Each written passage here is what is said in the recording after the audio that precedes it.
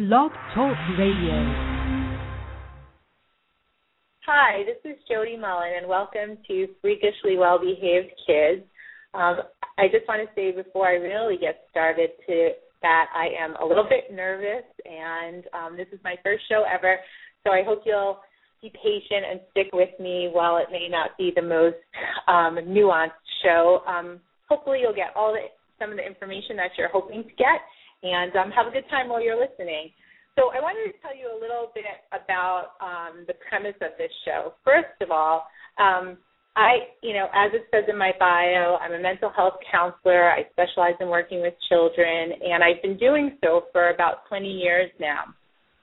And one of the things that I've learned about from children and about children over the years is that we could all, myself included, do a better job in parenting.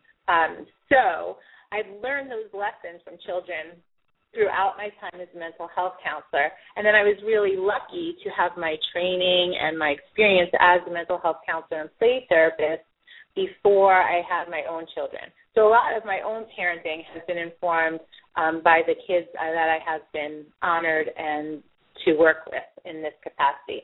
So I wanted to share those things with you. I wanted to let you know what the children have taught me because it really has made an impact on the way I parent my own children and on the way I coach parents to parent their children, and the results are amazing. They're freakish. So that's part of how we got the term freakishly well-behaved kids or children, and because that's a common observation that people have with my own children. They say, like, your children are freakishly well-behaved. You have the best-behaved children I've ever seen.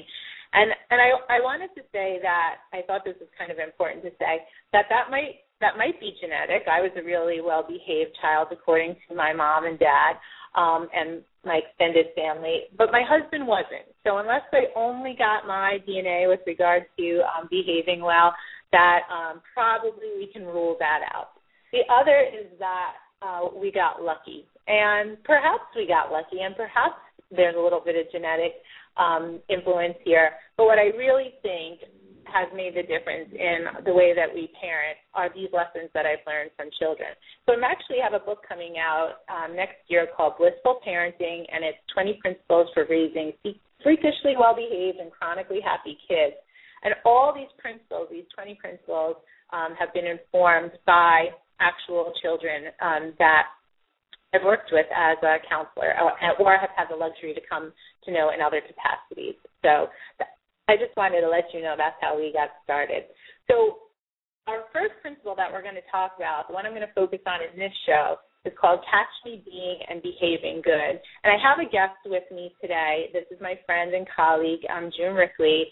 And one of the reasons I invited June to join the show today is because unlike myself, I had all this training and experience before I became a parent. June, who's also a mental health counselor and a play therapist, learned this after her children were grown. So June is a parent of adult children and a grandmother of 3. And she's going to just start off by, welcome, June. Hi. June, thanks. She's just going to start off by talking a little bit about what it's like when you raise children without knowing these basic principles that we've learned from kids. So would you go ahead, June, and tell us a little bit about that? And thank you very, very much for doing this. Okay, no problem. Oh, boy, do you really want to know what it's like with it, what it was like before I learned all of this? I do. I guess I would have to first of all say that luckily I have raised 3 very wonderful people, and seeing my oldest be a father, he and my daughter-in-law are wonderful parents. My other 2 children they're great people. So I want to first preface this by saying that I think the difference is that I could have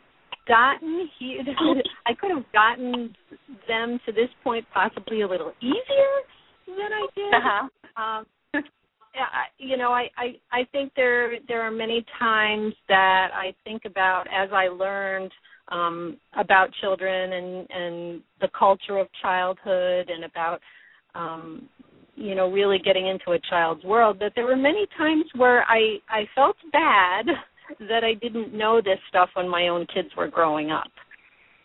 Yeah, thank you for saying that. As you're saying that, I'm thinking even yesterday, I teach a course, an Introduction to Play Therapy course at SUNY Oswego, where I'm a professor, and about half of those people in my course are already parents. And when we started off the class and just checked in about how everybody was doing, with what they've been learning and practicing, all of the people who are parents were feeling kind of sad that they wish that they had learned some of these sort of secrets that we know as mental health professionals and play therapists, particularly the ones that we learned from children before they became parents. They actually were feeling guilty. And so, one of the things I like that you bring out, like you still could do a really good job, and you still could have adult children who turned out to be wonderful people, but it could have been easier. And I wanted to highlight for the folks listening is that much of this is intuitive. Much of what we're going to be talking about, especially when we are talking a little bit later about Catch Me Being and Behaving Good, is things that we already do. We just never learned the proper way to do it, so that it really will make an impact on children. So nothing that we're going to ask of our audience to try here is anything that's really out of this world and hugely different. So the major difference about these parenting principles is they don't come from adults. They come from children. So I totally interrupted you, June, like I usually do. But and I just totally interrupted you. Okay, good. And I think when you said that, the principles, I think the way I see the principles as being different in the way that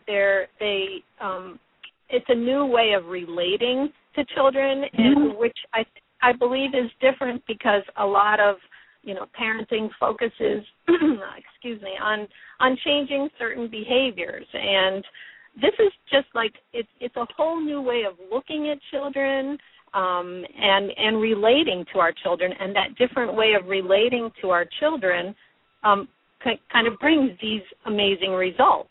And that's I think going back to when my own kids were young, I think the focus, and I think I focused a lot on their behaviors, and when you think about trying to get a child to do a certain thing or not do a certain thing, if you target a certain behavior, well, then more behaviors are going to come up that you just have to deal with each one of those.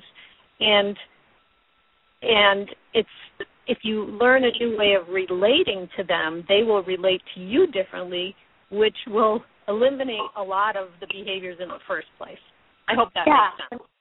Well, it makes sense to me. I want to talk about it a little bit more because I think that when we're looking for help as parents, which all of us feel like we need, none of us do parenting perfectly. So even though I have this incredible background that helps me be a good parent, am I a perfect parent? Not a chance. And if you want to know, you can ask my kids directly. They will tell you. So they will be honest. I can vouch for that. Yeah, I definitely make mistakes. In fact, I make mistakes in my parenting every day.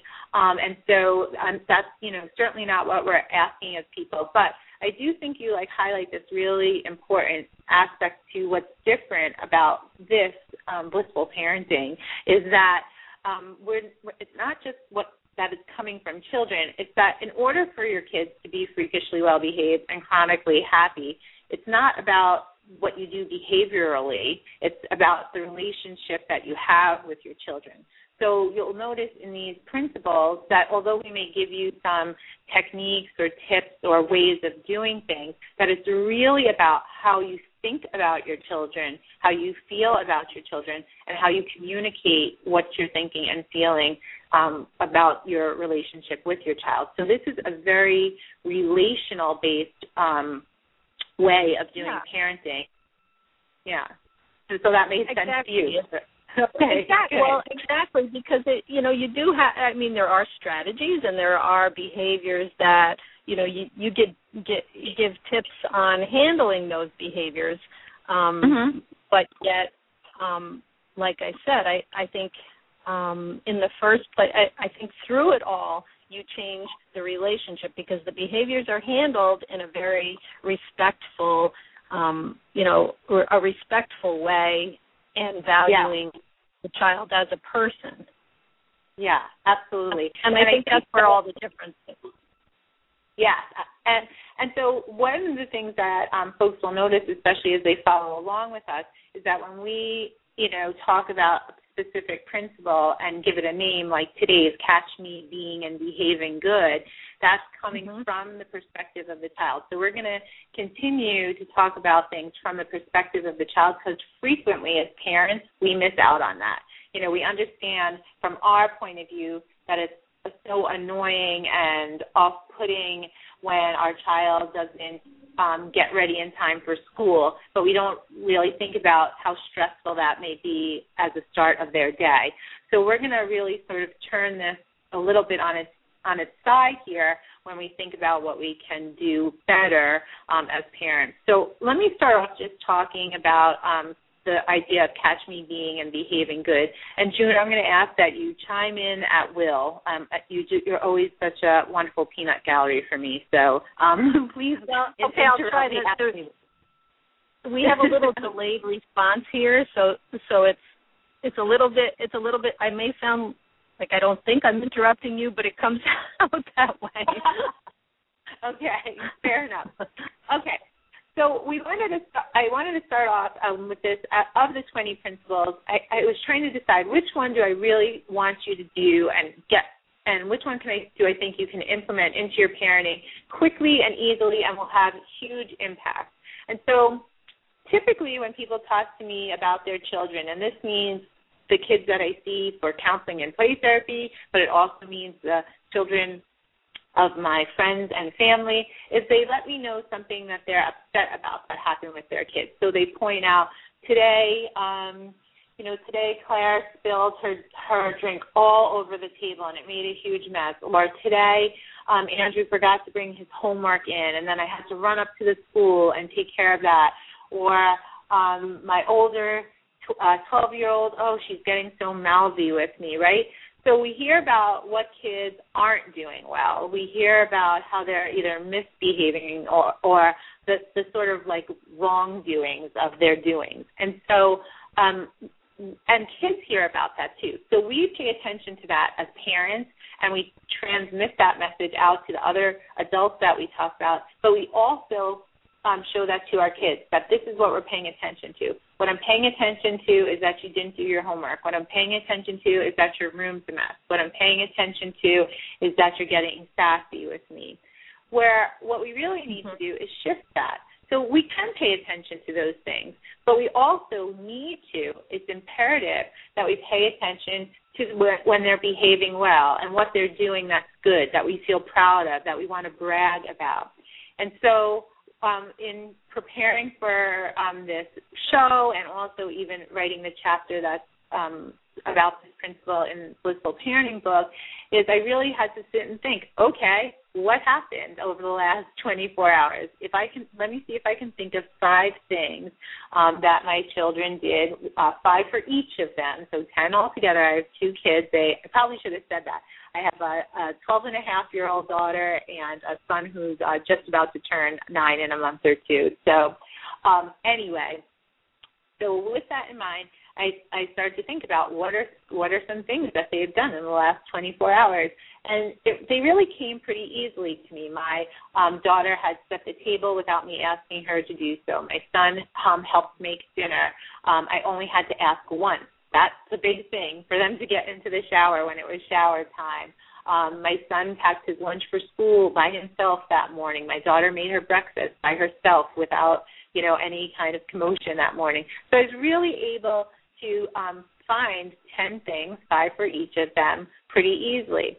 So the first thing that I want to, I'm going to ask you to do something as part of this show, and that is think of that. think of what are 5 things that you feel good about that you saw your child do, or even just ways of being. I liked the way they played with each other. I liked that they worked on a project together on the iPad. They created this hilarious video my kids did yesterday. I even liked that they were very affectionate and caring to our cats. So it can be very simple things like this. So the first thing that I want you to do is to take a few minutes and think about that. And wouldn't that be nice if people pointed that out to us, June, don't you think? Oh. Even as adults? Yeah, because, and occasionally when you get that, it's almost like you go like, wow, they noticed that. That's awesome. Yeah. I think what you're saying is so important. It's almost like training people to kind of like, or training parents to kind of shift their, look through a different lens rather than the lens of, oh, my gosh, what are they going to do that's wrong now? What are they going to do that is going to create, a hassle for me or annoy me? Instead of that, change that lens and try and find, even if it's difficult, you might have a kid who's totally out of control, but there's got to be something in there that he's doing well. Yeah, one of my mentors, her name's Athena Drew. She's very well known and regarded play therapist. She said that if nothing else, in every single person has a nice smile. So if your child is not well behaved yet, and if you're really struggling to find that, at the very least, you can say that they have a nice smile, and that becomes the beginning of your list. But the way that I think about this is you're kind of like a detective, and this is the most important case of your life. You have to find things that you appreciate and feel proud about, and maybe even admire in your children. You have to do that. You have to do that in order for your relationship to really blossom and have children who want to be well behaved and make that choice regularly. So I think it can also, in doing that, in the experience I've had with parents in doing that, in kind of them adjusting their lens a little bit, it becomes kind of in certain instances, in most instances that I've had, it's become like a really an emotional thing for them, because they a few of them have said I never even noticed that about them, and I'm kind of it's almost like they're rediscovering their child, because if they've been viewing the child through that, oh my gosh, he's such a pain, or he keeps doing this, and I have no, whatever it is, it's an emotional thing, because that reconnecting and that viewing them, they learn things that if they're looking through a different lens, they would never learn. And I think, too, I love that you highlight that, because I think that what happens then is this cycle, is that they start feeling better, they start noticing these things, positive things about their children notice that they're noticing, and then their children, increase that behavior. That's, really what positive reinforcement is about. But it also, the parents themselves feel better about not just their kids, they feel better about themselves and their job as a parent. And I think, both of us could say, as, people who collectively we've worked with thousands of children over the last, collectively 30 years almost, is that, one of the things that we can say collectively is that when parents bring their kids to us as mental health counselors and play therapists, they often feel ashamed and guilty, and they say, I've screwed up my kid, don't they?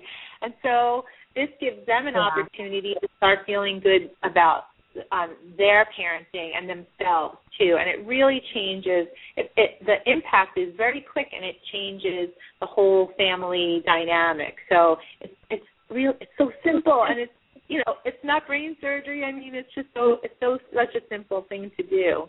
So it really is, and if parents have the patience and the willingness to do this, it really can not only help their child, but it also they grow. The parent themselves grow from this experience.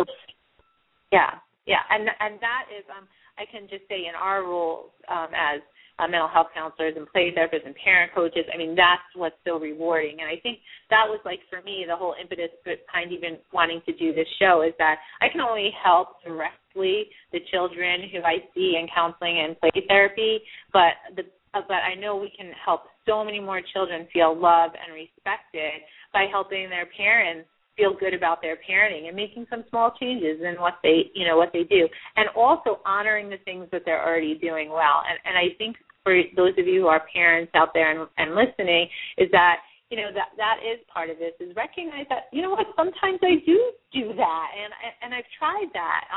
And we're asking you to really make an investment in it. And it takes, there's lots of good research out there that shows it takes about a month, and that means on a daily basis, of doing something differently to really make change happen. So that's the kind of commitment you need to make to this. But if 1 month of doing this can make you, your child, feel better, then certainly that's worth it. So you do have to put some time in, but the other piece of this is I just wanted to talk for a minute about the behavioral part. And by behavioral part, I'm not talking about the kids' behavior. I'm talking about your behavior as a parent. So what I mean by that is that I can catch my kids doing all these, things that I feel proud and good about, instead of always focusing on catching them on what they're not doing or not doing well or misbehaviors. But I actually have to let them know that I've caught them. So, it's one thing to say, like, it's so cool that my son makes his own lunch for himself, as a third grader in the morning. But to say to him, Andrew, I really love that you make your own lunch for yourself in the morning. That's so responsible of you. That's the different story. So you have to really take it to that level. You have to make sure you are communicating that, to your child. And I'll just tell a quick story. I did a practice for this show over the weekend, and my daughter, my 12-and-a-half-year-old daughter, acted as my caller. And, so I said, I had her pretend to be a parent, and I said, so, what are some things you noticed in your own kids? And, of course, she couldn't answer that question because that was well out of the realm of her abilities to pretend. So then I asked her, were there any things that you wish your parents noticed about you that would have made you feel even better about yourself? And without skipping a beat, she said, I'm a good listener to my friends, and I'd like if you noticed that. And it was just such this cool moment, particularly because we were practicing for this show, but even more so because that wasn't something I knew or noticed or even knew about my daughter. So these moments create even deeper relational opportunities for parents and children. And, I that just kept me going all day long. I felt so good, not just about my daughter, but how she felt safe enough to communicate that to me. And it was just a very, very positive experience. So I just wanted to share a little story with you. June, did you have anything that you wanted? I just talked for a long time. Did you have anything you wanted to comment on? I think just what I have also noticed is that a lot of the parents that I deal with, coming for help is not an easy thing, and accepting that you need help is an easy thing. And so, and I look at those parents as being they're brave. They're brave to kind of to realize that something isn't going right and to want to make things better. And I think realizing as I talk to them, I tell a lot about my parenting bloopers, and I could write a book about parenting bloopers. Because and I think when they hear about that, I do this work and I'm a professional, and it doesn't mean that I am any way that I have done everything right, like you said in the beginning. But I think it's brave to ask for help, and it's brave even if you don't professionally get help. It's just brave to admit it to yourself and say, I'm going to try something new. I need to connect with my children, and kind of help them through this. Yeah, and I think that and I think that sometimes well, actually most of the time in the work that we do with parents and children is that parents are coming because something is wrong with their child. Their child is, has been violent in school. Their child is being bullied or a bully. Their child is acting out in a particular way. I think most of the referrals that we get for children for therapy and counseling are related to what's wrong about the child. And so, and this is where I think we got these lessons from children about catch me behaving and being good, is that one of the things that we do, it's actually like part of our protocol for working with children, is as we're working with them, we are looking for what kind of things do they do pro-socially. So by that I mean, did they share? Did they use their manners? Did they make appropriate eye contact with us? And so this is the kind of things that we're looking for as therapists. And as we begin to see that in the child and then we're able to say to the parent, like, I know that your daughter's been in trouble in school for bullying, and she's even bullying her siblings a little, but I need to tell you this, that in our work together, she started sharing with me, and she's very respectful to me. And even though that might seem like that only happens in that room, now that parent can't say that she's always this way. She's not always this way. And that, sets up this light bulb for, maybe she can be like this in other ways with other people in other places. And so, I think that's kind of where we felt limited in our work as counselors, is if we could just help more parents just do some of these things that we're helping the parents and kids that we work with do. So, yeah. Exactly.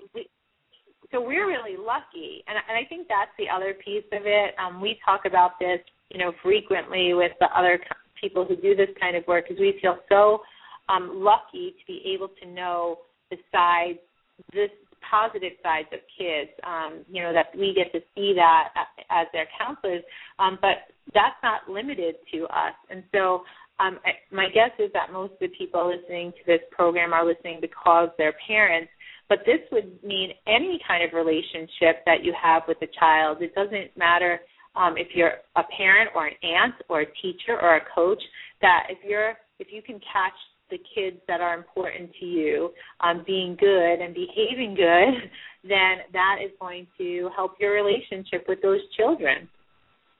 Well, and I think there's a little bit of fear in some parents that if they catch them being good, that supposedly that maybe it's kind of minimizing the negative, and I know that sounds like strange. I don't even know if that came out the way I wanted it to come out, but it's almost like, well, as long as they're being good, I'm just going to be quiet and hope that it continues. But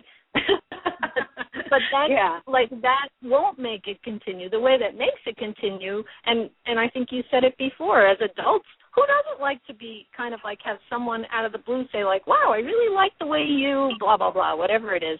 That makes you feel good. It makes you feel good not only as an adult, but as a child. They shine when they hear stuff like that. And it only makes them want to continue doing that.